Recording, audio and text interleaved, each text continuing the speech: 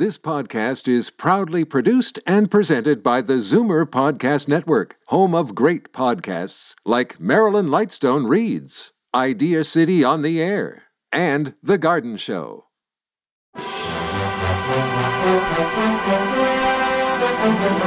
It's Zoomer Radio's Theater of the Mind with Frank Proctor. Open your mind as we fill your head with amazing thrills, chills, and laughs. Theater of the Mind. The best love programs from radio's golden age. Only on Zoomer Radio. Now, here is your master storyteller, Frank Proctor. Well, thank you, and welcome to the show. A pause could cause gales of laughter. Okay, there's a clue. What famous comedian could, just by not replying and letting the moment just hang there, send people around the bend?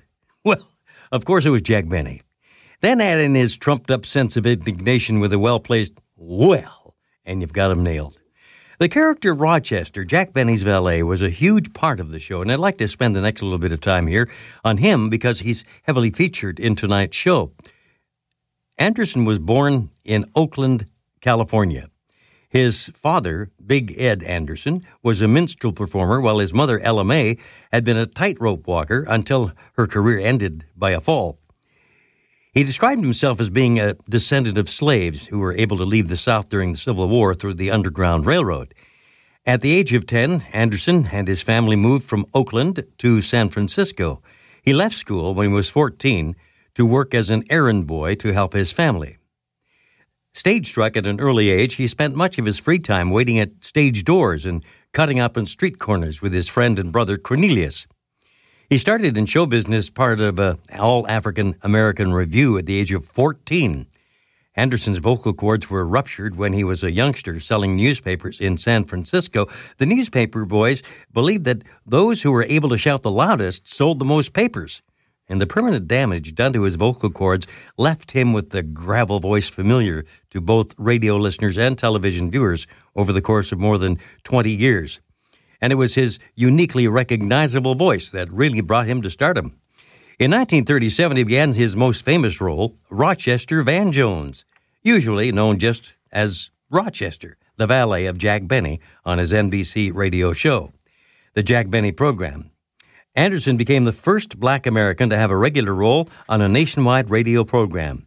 And when the series moved to CBS television in 1950, he continued in the role until the series ended in 1965. After the series, Anderson remained active with guest starring roles on television and voice work in animated series. It's nice to know that when he was a youngster, he wanted to be a jockey, but he had to give it up because he got too heavy. Because he did very well monetarily, he wound up owning several racehorses and worked as a horse trainer at the Hollywood Park Racetrack. So let's hear him tonight in action in the episode, Jack's Date in the Underground. And now, around the world, the Jack Benny Program.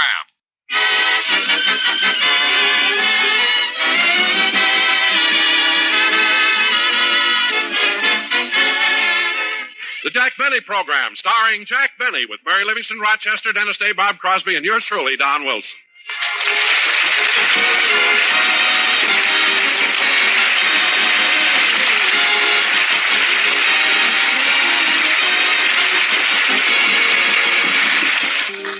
Ladies and gentlemen, you've probably often wondered what happens after our radio shows are finished. So right now, let's turn the calendar back 1 week. The program has just been concluded, and our little star is on his way to his dressing room. There's no business like show business. Da-dum, dum, ba-bum-bum. Wonderful show, Mr. Benny. Thank you. Dee-da-dee-da-dee-da. Great show, Mr. Benny. Thank you. Bum-bum-bum-bum. Another funny one, Mr. Benny. Thanks very much. Yum-bum-bum. Sensational show, Mr. Benny. Thank you. Gee, after 10 years, my writers still call me Mr. Benny. But I prefer to keep a formal relationship. My mother called me that for years. Let's see, what was it my father called me? Oh, well. There's no business like show business. Hello, boss. Oh, Rochester. Here, hang up my coat, will you, please? Yes, sir. Did you call for a masseur like I asked you to? Yes, sir. I called up for one, and he's coming right over. Good. I can sure use a massage. You know, Rochester, these shows are work. Yeah, it's been a tough season for both of us. What do you mean, both of us? Boss, you only tell the jokes. I have to sit out there and laugh at them.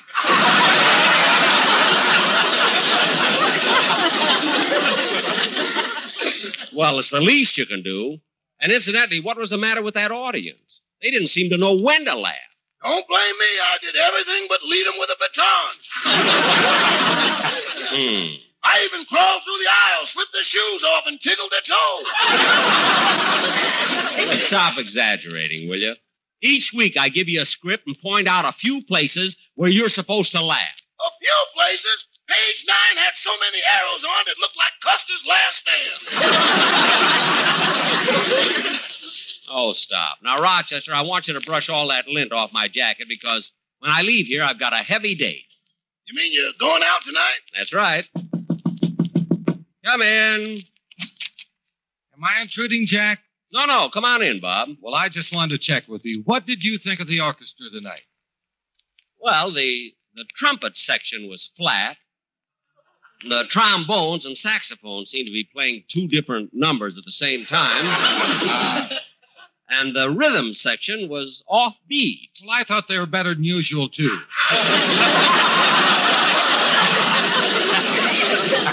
And, Bob, did you notice how the orchestra boys kept their eyes on you when you were leading them? They've never done that before, so I guess my suggestion worked. Yeah, but I felt silly leading them with a bottle of I.W. Harper.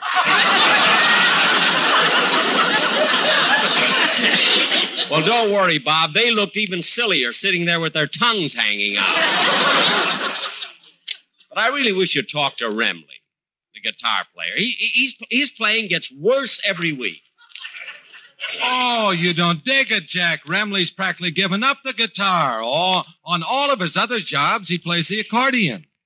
The accordion? Yeah, he's making more money that way. How can he make more money playing the accordion? Well, he's got a deal. While he's playing it, he's also crushing grapes. Gee, with Remley from the accordion came the wine. Just the same, Bob. I wish you'd tell him to... Oh, say, Jack, there's hello, Don. Jack, there's a little old lady waiting outside here. She says she's a fan of yours and she'd like very much to have your autograph. Oh, fine, Don, fine. Send her in, will you? This way, madam. Mr. Benny? Yes. I hope I'm not putting you to any trouble, but I would so appreciate your signing this for me. Oh, it's a pleasure. You know, I'm from Waukegan, too. Lived there all my life. Really? Wait till I show this to the folks back home. We're all so proud of you at Waukegan. Well, I know practically everyone there, but it's funny, I don't seem to remember you. Well, no, you were a little before my time.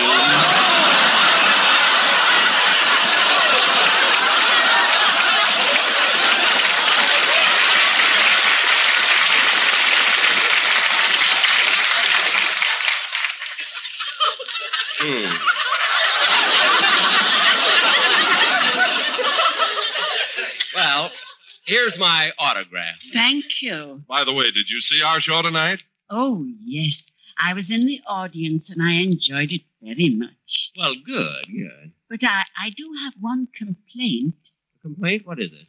Well, I'm sure it's a very expensive studio you're working in, Mr. Benny, but... But what? They've got mice. Mice? Oh, you must be mistaken. Well, something was tickling my toes.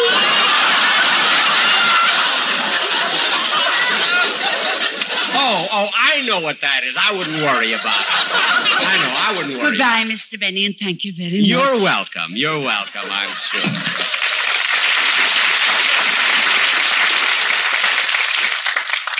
She's kind of sweet, but I don't understand. She said I was before her time. Rochester, do I look older than she does? Boss, do you want me to testify, or are you making a point of order?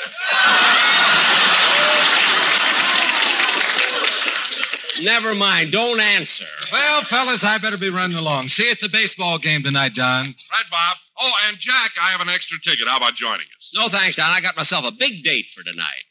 Rochester, when's that masseur coming? I don't know. He should have been here by now. Oh, you getting a massage, Jack? Yeah, you ought to try one sometime, Don. They're great. Well, I've had a few, but I really can't afford them. It's not too expensive. I mean, they only charge me $3 for the hour. They charge you by the hour? Certainly. How do they charge you? By the yard.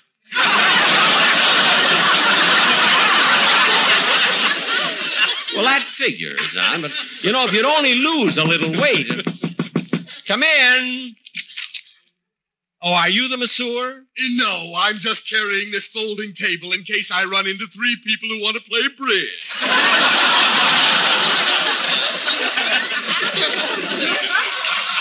All right, I know you're the masseur. Don't be funny. Shall we get started? I'm ready. All right, take your shirt off. Okay. There. Well, a yellow undershirt. He ain't wearing one. That's him.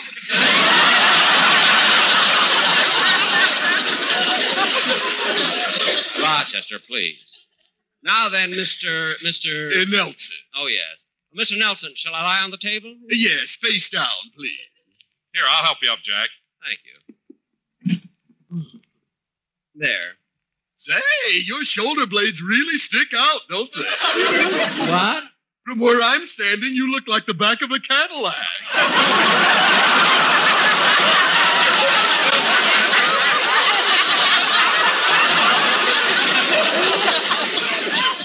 Look, you're here to give me a massage, not to make comment. Sorry. Now, here we go. First, I'll put some oil on. Look, don't slap, will you please? Rub. All right. Ah, that feels good. Now, who is that, I wonder? Hand me the phone, will you, Rochester, please? Here you are. Hello? Is that you, Mr. Benny? Yes, Dennis, where are you? I'm out looking at houses again. But, Dennis, you're always looking at houses. You've got a nice house now. Why do you want to move? It's that real estate agent of mine. For 2 years, he's been pestering me to get another house. Where'd you find him, anyway? He's my next-door neighbor. Well, that clears that up. Tell me, Dennis, is he still showing you around Beverly Hills? No, this time we're a little farther out. Well, where are you? Laguna Beach. Laguna Beach? Dennis, that's a 60-mile drive. Couldn't you find something closer? Yeah, but as long as I was making all the lights, I thought I'd keep going. Oh, fine. Dennis, what do you want from me? Well, my real estate man showed me a terrific beach house down here. It's right on the beach, and it has 5 rooms. Only 5 rooms? 10 when it's low tide. You mean part of the house is underwater? I found a halibut in the mousetrap. Well, that's the silliest. Whoops, gotta hang up now. The tide's coming in. But, Dennis, you can't. Goodbye.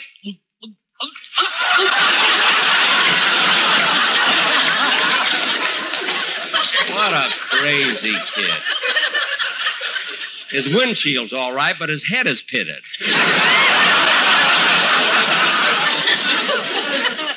Mr. Nelson, I wish you'd hurry with my massage. Now, hold still. I'm almost through. Well, it's about time. Wait a minute. What's the matter? That oil you've been putting on me smells rancid. Well, don't blame me. Blame the butcher. Butcher? Yes, I use chicken fat. You mean all this time you've been rubbing chicken fat on me? Well, what did you expect for $3 an hour? My sin? Well, that does it. You've slapped me until I'm black and blue, butted into my personal affairs, and covered my whole body with chicken fat. Now, here's your $3 and go. No tip? Oh, get out of here. Oh, my goodness, look what time it is. I'll be late for my date. Who can that be? Hello? Mr. Benny, this is Dennis again. Dennis, I have a date and I'm in a hurry. What do you want now? Well, I just wanted to tell you I didn't buy that house in Laguna, and I'm glad you talked me out of it. You are? Yeah, the climate's much nicer here in San Diego. San Diego? Dennis, how'd you get there so fast? I flew. You're not the only one who has big shoulder blades. Now, cut that out. Goodbye. That Dennis, who does he think he's fooling? San Diego. Probably at home making this whole thing up just to aggravate me. Well, I better get going. I don't want to keep my date waiting.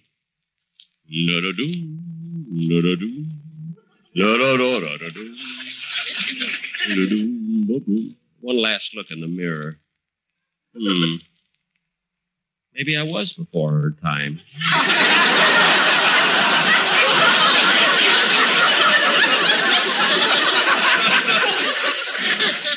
Oh, well, I feel great. Might as well go. Gee, I hope they keep my reservation in that cafe. I wonder if she'll like this place I'm taking her to. She's always so critical. But underneath, I think she really likes me. She's so cute. Every time I hear her voice, I get goose pimples.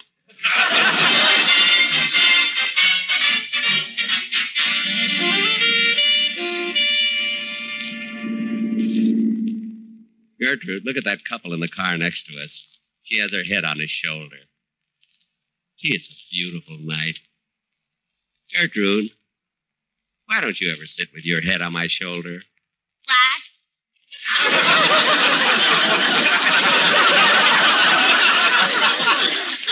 I said, why don't you ever sit with your head on my shoulder? What?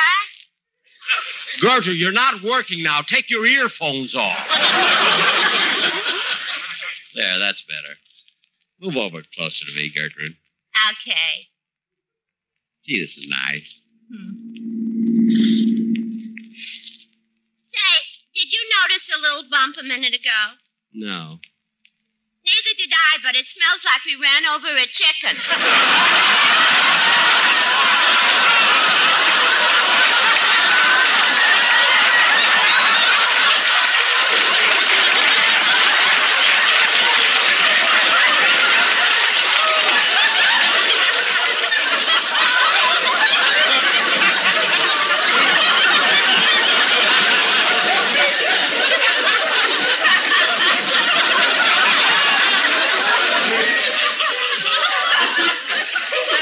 Darn that masseur. What? Nothing. I'm getting hungry. Where is this restaurant anyway? Just a few more miles. Let's see what's on the radio. Okay. This is station XTMO, the voice of Tijuana, Mexico. And now we continue our program with another song from Tijuana's newest resident, Senor Dennis Day.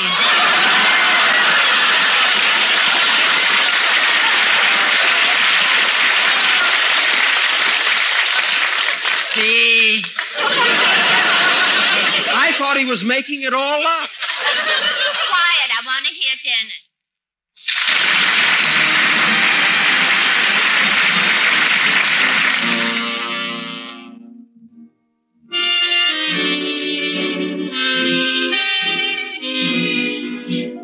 Here in this enchanted place, here enclosed in your embrace, here with you so near to me, here is where I want to be. The world outside may be thrilled by the treasures that people buy for gold. But I would rather be thrilled by the treasures that I alone can hold. Here beside the warmth of you, here within a dream for two, here for all eternity, here is where I want to be. The world outside may be thrilled by the treasures that people buy for gold, but I would rather be thrilled by the treasures that I alone can hold. Here beside the warmth of you, here within a dream or two, here for all eternity, here is where I want to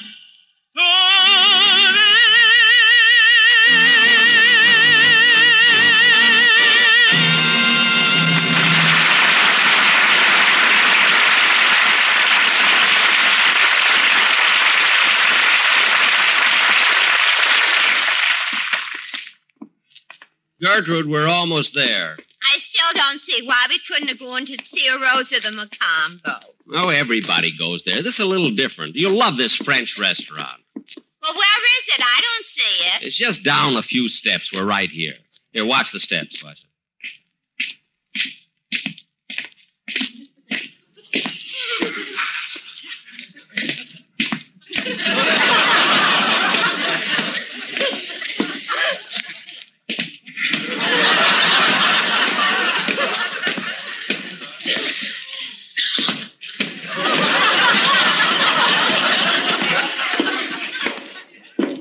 See, it was nothing. Welcome to Musty Michel's. Bonjour, Michel. Bonjour, Monsieur Denis. Step this way, please. Michel, it always used to be so nice and quiet here. Why is it so crowded? Tonight it is a special occasion. Special occasion? Oui, it is the reunion of the Société des Légaux Travailleurs de Paris. What kind of a society is that? The sewer workers of Paris. Boy, did they pick the right place. Quiet, Gertrude. Here we are. A nice table for two. I remove the phone book like so, and... Wait a minute. You're not giving us this telephone stand for a table. Oh, but monsieur, we crowded the society. I don't care about the society. I'm a steady customer. I'm entitled to a little comfort. Yeah, who would eat at a tiny table like this? I'd hardly be able to order anything. That's right. On this smaller space, how much could she...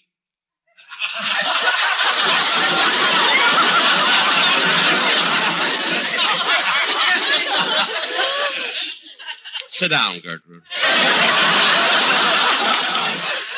But if mademoiselle is unhappy, perhaps I could find... Michel, shut up, et vous?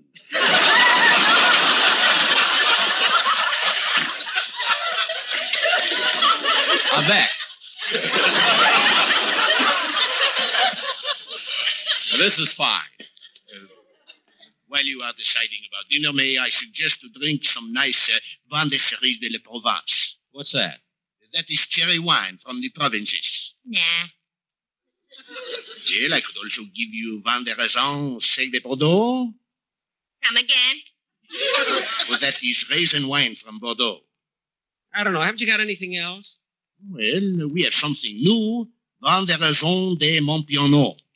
What's that? Grape wine from an accordion.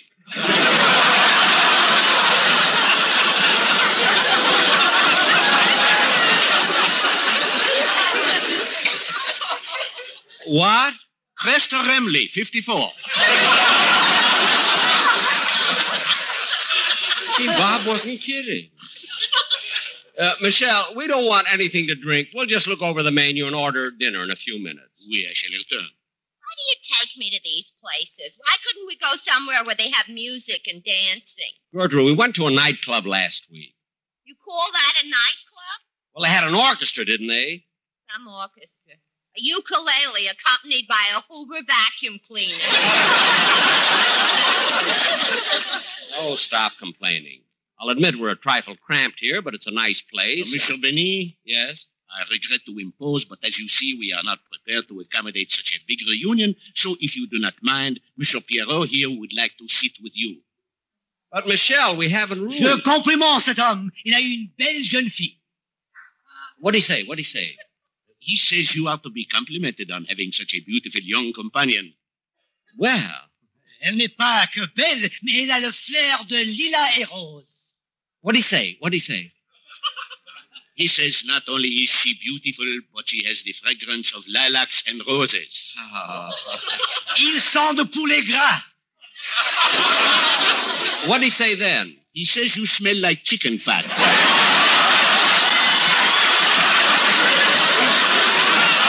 heaven's sake. Gertrude, let's get out of here. I came here with my Gertrude.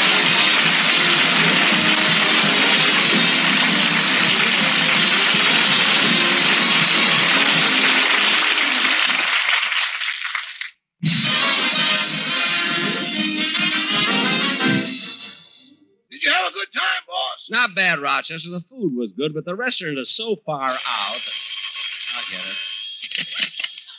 Hello? Hello, Mr. Benny. This is Dennis again. I want to find out what time rehearsal is. Dennis, where are you? I'm at home. Oh, you finally got home, huh?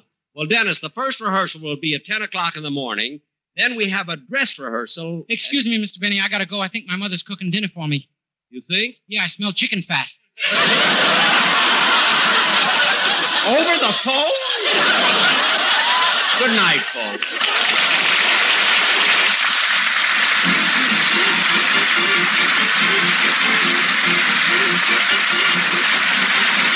Jack Benny program is written by Sam Perrin, Milt Josephsberg, George Balzer, and John Tackaberry, and produced and transcribed by Hilliard Morris. As usual, Jack Benny and all the gang will be back next week at this same time. See you then. Good night. This is the United States Armed Forces Radio Service.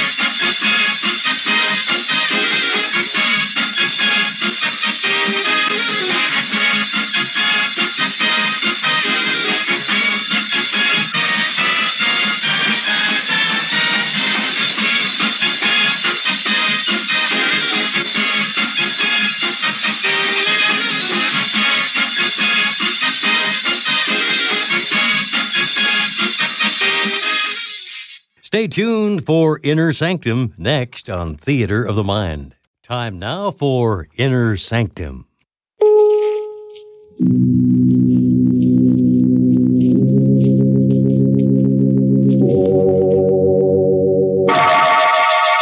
Inner Sanctum Mysteries, brought to you by Bromo Seltzer. Fight headache 3 ways. Bromo Seltzer, Bromo Seltzer, Bromo Seltzer, Bromo Seltzer, Bromo Seltzer.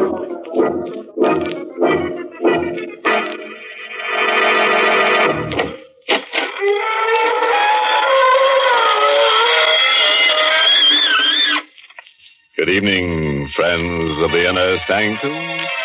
This is your host, inviting you through the gory portals of the squeaking door for another soiree with some super-duper supernatural personality. And if you've never met a super-duper supernatural personality, aren't you the lucky one? Because they're devitalized people, usually somewhat dead, with transparent complexions and morbid imaginations. Would you like to become one? You won't have to worry about the high cost of living. And you'll never have to worry about dying, because once you're dead, that little matter will take care of itself. But, why don't I become one? I've got news for you. I am.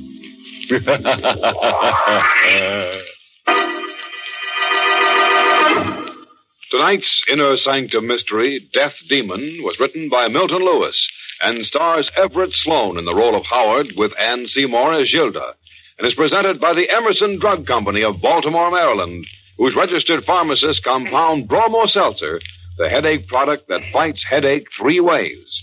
Bromo Seltzer helps the pain of a headache quickly and pleasantly, and also helps the jittery nerves and stomach upset that may accompany a headache. No wonder in a recent representative nationwide survey, druggists report that of all headache products dispensed at their fountains, the overwhelming favorite is Bromo Seltzer. All right, friend. Let's stop all this ghoulishness and let's get grim. Now remember our rule. Don't jump out of the window unless it's open. Ready now. Then listen as Howard Rhine tells us his strange story. The wind was rising when I returned to Greystone Farms late that night. The house with its Victorian gables and towers looked like a clawing hand reaching into the scudding clouds. I went directly to my room, even though the living room was lit up. I had no desire to see my stepmother or the man she had married. The moment I got into my room and turned on the light, I gasped. My things had been disturbed. Many of them were gone. I ran down to the living room. Come in, Howard. We want to talk to you. I looked at this young woman, not more than 10 years older than myself, whom I called Mother. In the flickering firelight, she looked more beautiful than ever.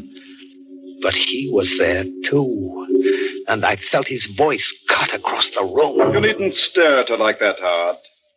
She didn't take those things out of your room. Who did, sir? I did. Please stop this absurd trick of calling me sir. Do you like it or not? I'm your stepfather. I'm sorry, sir, but my manner of addressing you is the politest I could think of. Please, Howard. Where are the things you took out of my room, sir? Here. You had no right to take them. I told him to. You? For your own good, Howard. We were worried about you. Were you really? You've been ill. You know what the doctor said. What we found in your room justified all our fears. How long have you been reading these horrid books? Ever since my father was murdered. What do you expect to get out of them? Perhaps, sir, I expected to find some way of reaching my father. You know that's nonsense. Is it?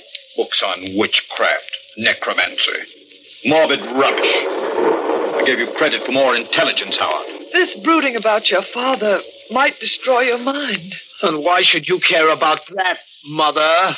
Because, well, I'm fond of you, Howard. I'm not your real mother, I know, but I tried to be one to you when your father was alive. I want to help you now. Help?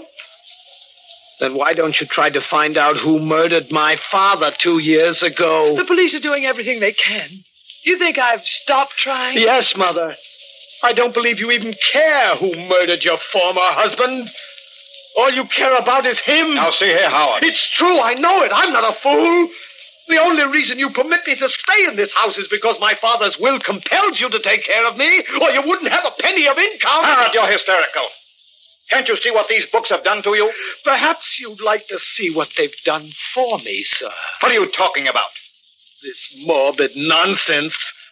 What if I tell you that some of those things are true? They can't be. Someday I'll be able to talk to my father and find out who murdered him in his sleep. Perhaps I might be able to do it right now. Right now? You're frightened? You wouldn't like to see him again. This man you loved so deeply that you remarried a year after his death. Stop it, Howard. Stop it. And you're frightened too, aren't you, sir? And with good reason. I don't think you'd care to meet this man whose wife you stole. Howard! Would you like to see him? I'm not afraid. Then perhaps I shall make him appear. What are you saying, Howard? Do you know where I was all day, Mother? At my father's grave. And look, this earth. I brought some of it back. This earth that's now mingled with his remains. Listen. That's Dane, my father's dog. Animals know when the dead are near.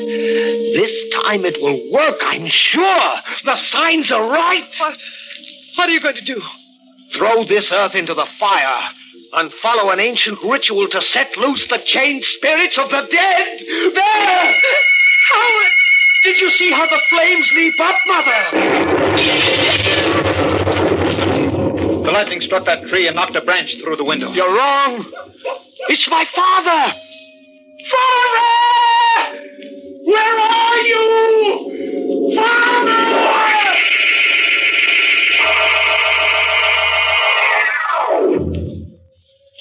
They didn't believe me. But I knew that at that moment my father came back to this earth. They were terrified, both of them, though they tried not to show it. That night I went to my room, listened to the storm howl itself out. But there was no further sign of my father. I must have slept, perhaps dreamed, because I heard a voice I hadn't heard in 2 years. I recognized it, still thick with the accent he had acquired from his boyhood in Europe. My son, wake up and find the person who murdered me. Wake up, my son, wake up.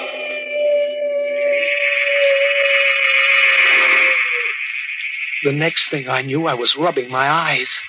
My room was full of mist, tinted a strange yellow gold by the murky moonlight that filtered through the windows. My father's dog, Dane, was tugging at my leg. He was trying to lead me out of the room. I followed him through the halls of that huge silent house to my father's study. It had been locked up since he died, and no one ever used it since. But when I tried to handle this night, the door opened, as though being pulled by some unknown force. Mist and moonlight crept into the study, lit the dust and cobwebs and shadowy furnishings with an eerie light. And then something crashed. A broken vase with a tiny key among its fragments lay on the floor. It might have been Dane who knocked over that vase, but I don't think so. I picked up the key. The moment I had it in my hand, I remembered a scene from my childhood. I had secretly observed my father remove a book from one of the cases, take out this tiny key, and open a hidden panel in the bookcase. Like a man in a dream, I repeated the action. I removed the book, and there was the secret panel. I opened it with the key. There was nothing in it but a few large notebooks. I took them out, opened one, and by the flickering yellow light of my match, my father came back to me.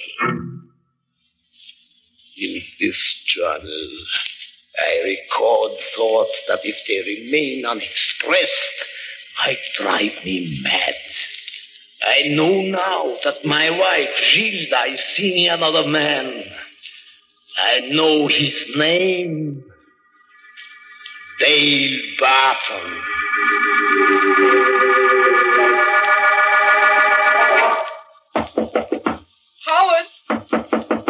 Howard, open the door. Please.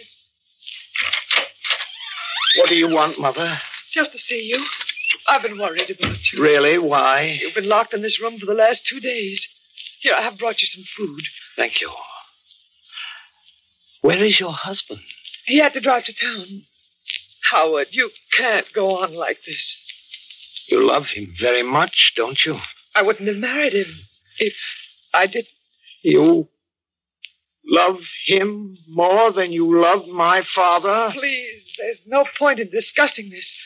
Your father's dead, and that's all past. Not quite dead. In fact, he's very close to us at this moment. Close? Yes.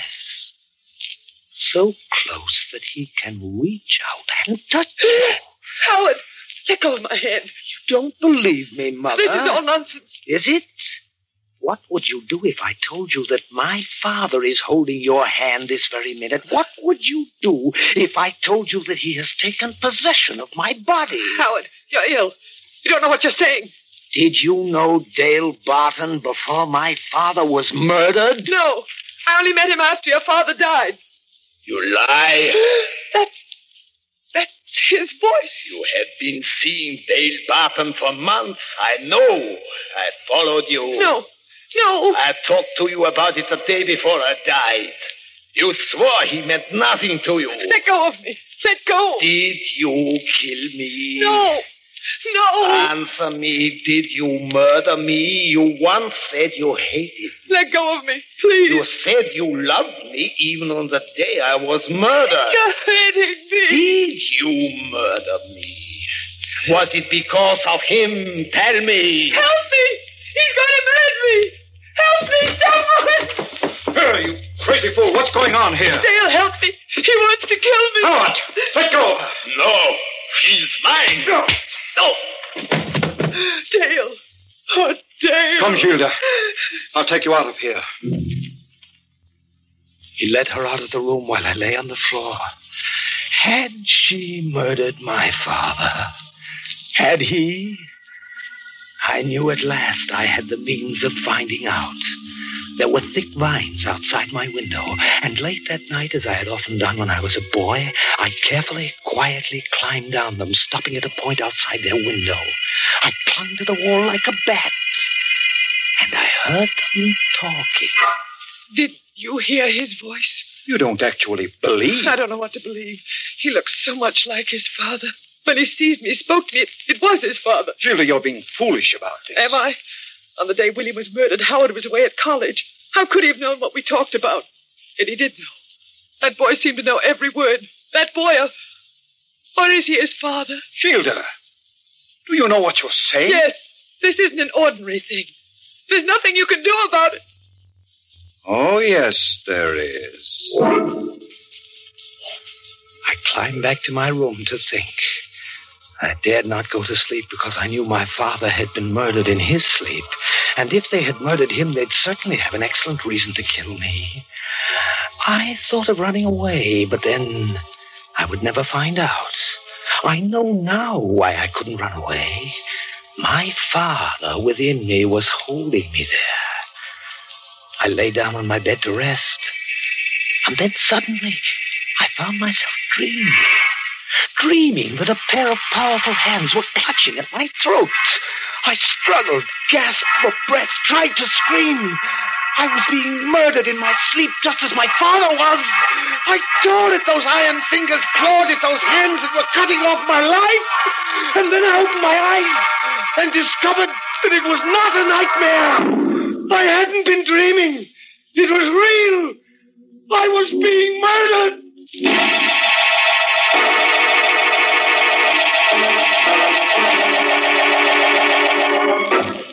You are listening to Inner Sanctum, brought to you by... Bromus Alta, Bromus Alta, Bromus Alta, Bromus Alta, Bromus Alta.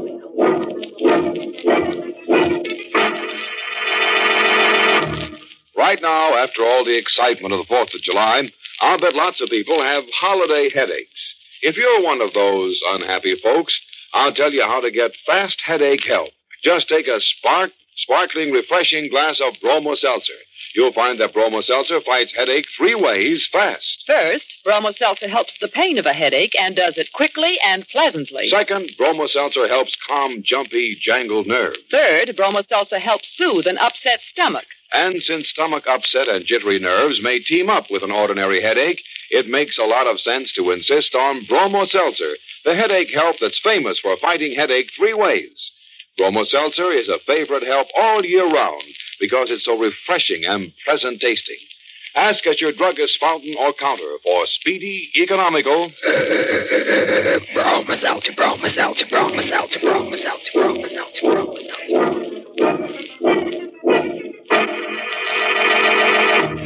Well, friend, your breathing spell is over. Now it's time to lose your breath again, so let's get back to our story. Now, what did we do with the corpse? Oh, yes. We were interrupted while we were making one. And if you remember, the corpse belonged to Howard Ryan, the young man who was telling us this story. He had just discovered that his dream had come true, and someone was choking him to death. That's a nice way to wake up from sleep, isn't it? Well, let's have Howard tell us what happened. My eyes focused through the haze, and I recognized Dale, my stepfather. They were his hands that were around my neck. Suddenly I heard Dane bark, and the door flew open, and like a writhing cannon shell, the dog flew through the air at the throat of my stepfather. A moment later, I felt his hands release me as he shouted. Stop him! Go on, Howard! Just kill me! I'll kill you! For a moment, I did nothing. I knew I wanted him to die, but I still wasn't sure if he had killed my father. I suppose I was a fool, but I yelled, Dane, stop it! Down, Dane, down! Here, Dane, come here. Howard, who's opened the door? I want to get out of here. Not yet. Why? Are you going to turn that dog loose on me again? Perhaps. You want to kill me? You tried to kill me. Kill you if you lost your mind completely. I woke up with your hands around my throat. You're insane. I was trying to pick you up from the floor. You're lying! I'm not. I heard you moaning and screaming, and I came up to see what was wrong. I found you on the floor. You were having a nightmare. Was I? Of course. Why should I want to kill you? Because I may find out how you murdered my father.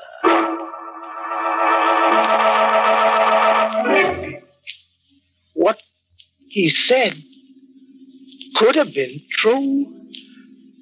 I had had little sleep for a long time, and his attack on me could have been a nightmare.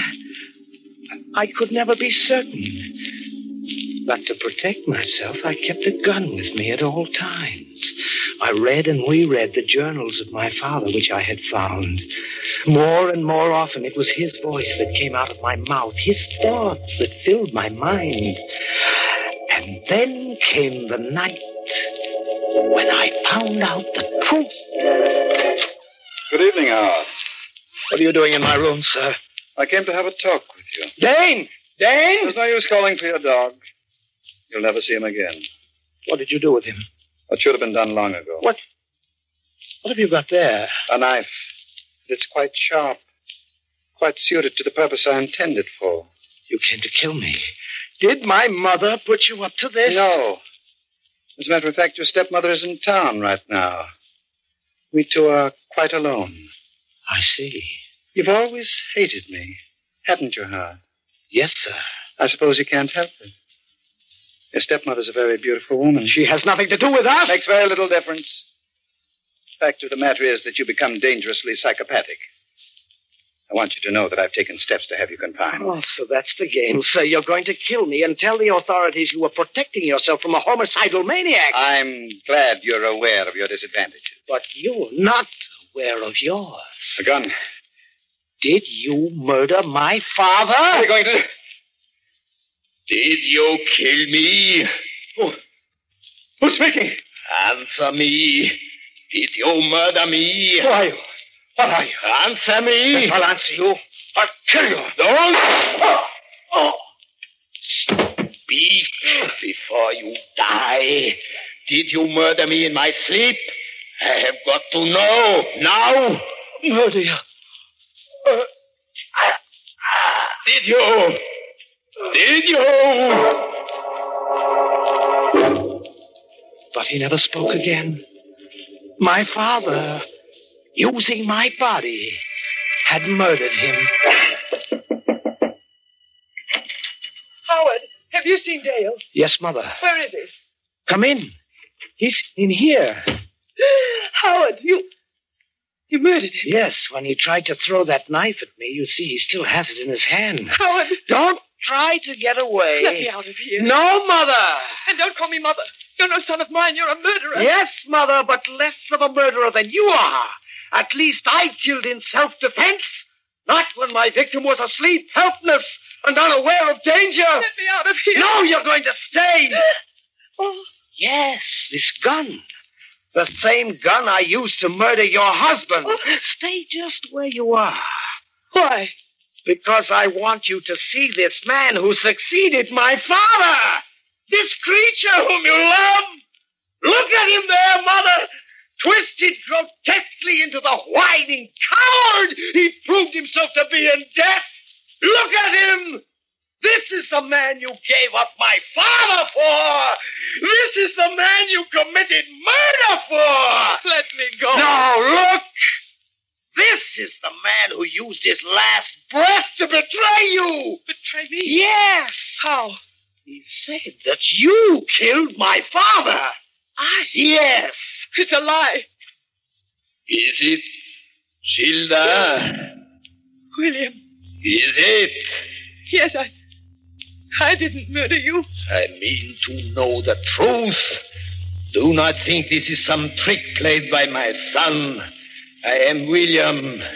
I know things which only you and I in all the world know. Stop it. Tell me the truth. Don't point that gun at me. Your only chance is to tell me the truth. Will you let me live? Depend on what you tell me. Then why should I tell you? Because I am your husband, who once loved and trusted you, Gilda. Tell me. Tell me now, or you will die. Very well. I did it. I committed the murder. That's what you wanted to hear, isn't it? That's what you wanted me to tell you, isn't it? What I wanted to know. What are you going to do? What do you think I should do? Let me live. I've loved you. I've always loved you. It wasn't my fault. He put me up to it. Now that he's dead, I realize what I've done. Do you? Yes. Let me live. Let me live. Perhaps I shall, Mother. Howard. Oh, you understand, don't you?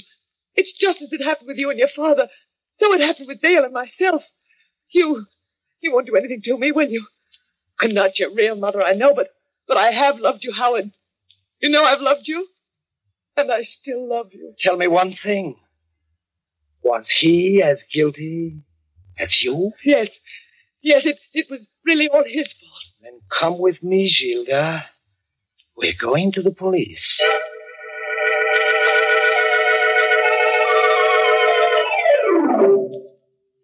And that's what happened, Inspector. She finally confessed. And I brought her here. Have you anything to say, ma'am? Yes, Inspector. Well? Everything I told my stepson. Every word of my confession was a lie. Mother! This boy's insane. He's been out of his mind ever since his father was murdered. I only made that confession to humor him and save my life. And I can prove what I say. More than one doctor has found him unbalanced. I believe you, ma'am. Inspector, you can't. This woman murdered my father. She told We me. know who murdered your father, son. It was not this woman. We picked up a man yesterday. He confessed, gave us all the details. They all checked with the evidence. His name is Ralph Stone, criminal with a long record. And he murdered your father for money. Then it wasn't my mother. No, it wasn't your stepmother, no. It was her husband, Dale Burton. We learned that he hired this Ralph Stone to commit the murder. Then I was right. My father knew what he was doing when he made me pull that trigger. I wonder, son. Because you're under arrest for murder.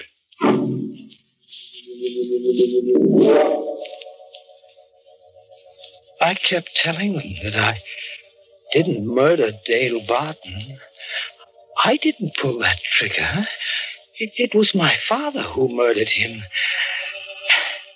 They don't believe me. But it has to be right, you see. How could Father have known Dale was guilty without supernatural knowledge? My father still lives inside of me. And sometimes he talks.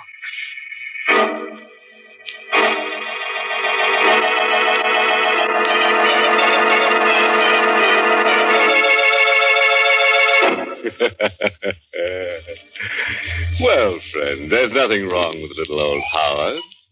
Just a little bit nuts, but who isn't? And how'd you like someone to possess you someday? Just think, you could lead a double life for the price of a single. In fact, you may be able to save money because, as everybody knows, two can live cheaper than one. Which brings us to the moral of tonight's story, taken from the croonings of Nature Girl, who warbled, "Don't drop dead except in bed, otherwise you can break your head."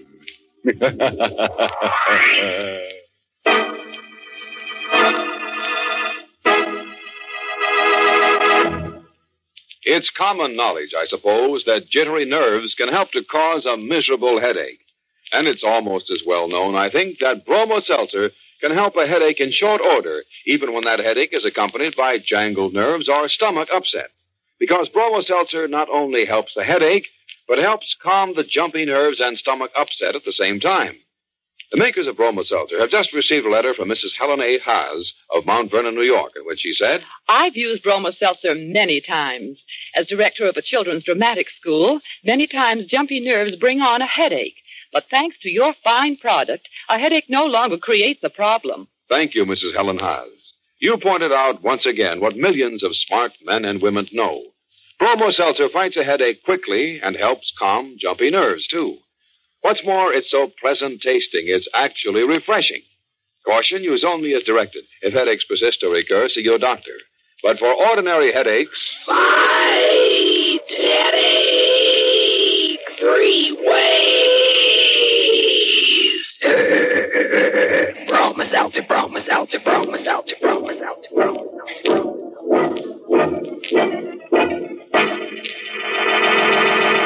Well, it's time to close that squeaking door for another 7-day rest. Until next week at this time, when Bromo Seltzer brings you another Inner Sanctum Mystery, directed by Hyman Brown. Oh, by the way, this month's Inner Sanctum Mystery novel is Report for a Corpse by Henry Kane. Next week's tale is titled Death is a Magician. A guy loses his girl, loses his mind, and meets a magician named Marco. Now, Marco makes an easy mark of our hero, and in turn, our hero uses Marco for target practice in a marathon murder. Marco, you see, just won't stay dead. Sound scrambled. Cheers next Monday, friends, and we guarantee to scramble you some, too. Until then, good night. Pleasant dreams.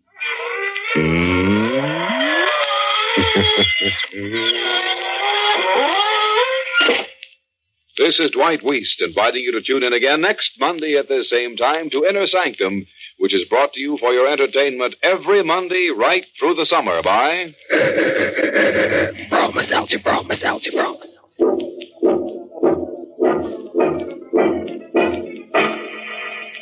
This is CBS, where 99 million people gather every week, the Columbia Broadcasting System. Thank you for listening. Tomorrow night, it's Let George Do It, followed by Bold Venture. Thanks to Joel Schoenwell and Paul Stringer for technical support. The executive producer for Theater of the Mind is Moses Neimer. I'm Frank Proctor. Have a great night. This podcast is proudly produced and presented by the Zoomer Podcast Network, home of great podcasts like Marilyn Lightstone Reads, Idea City on the Air, and The Garden Show.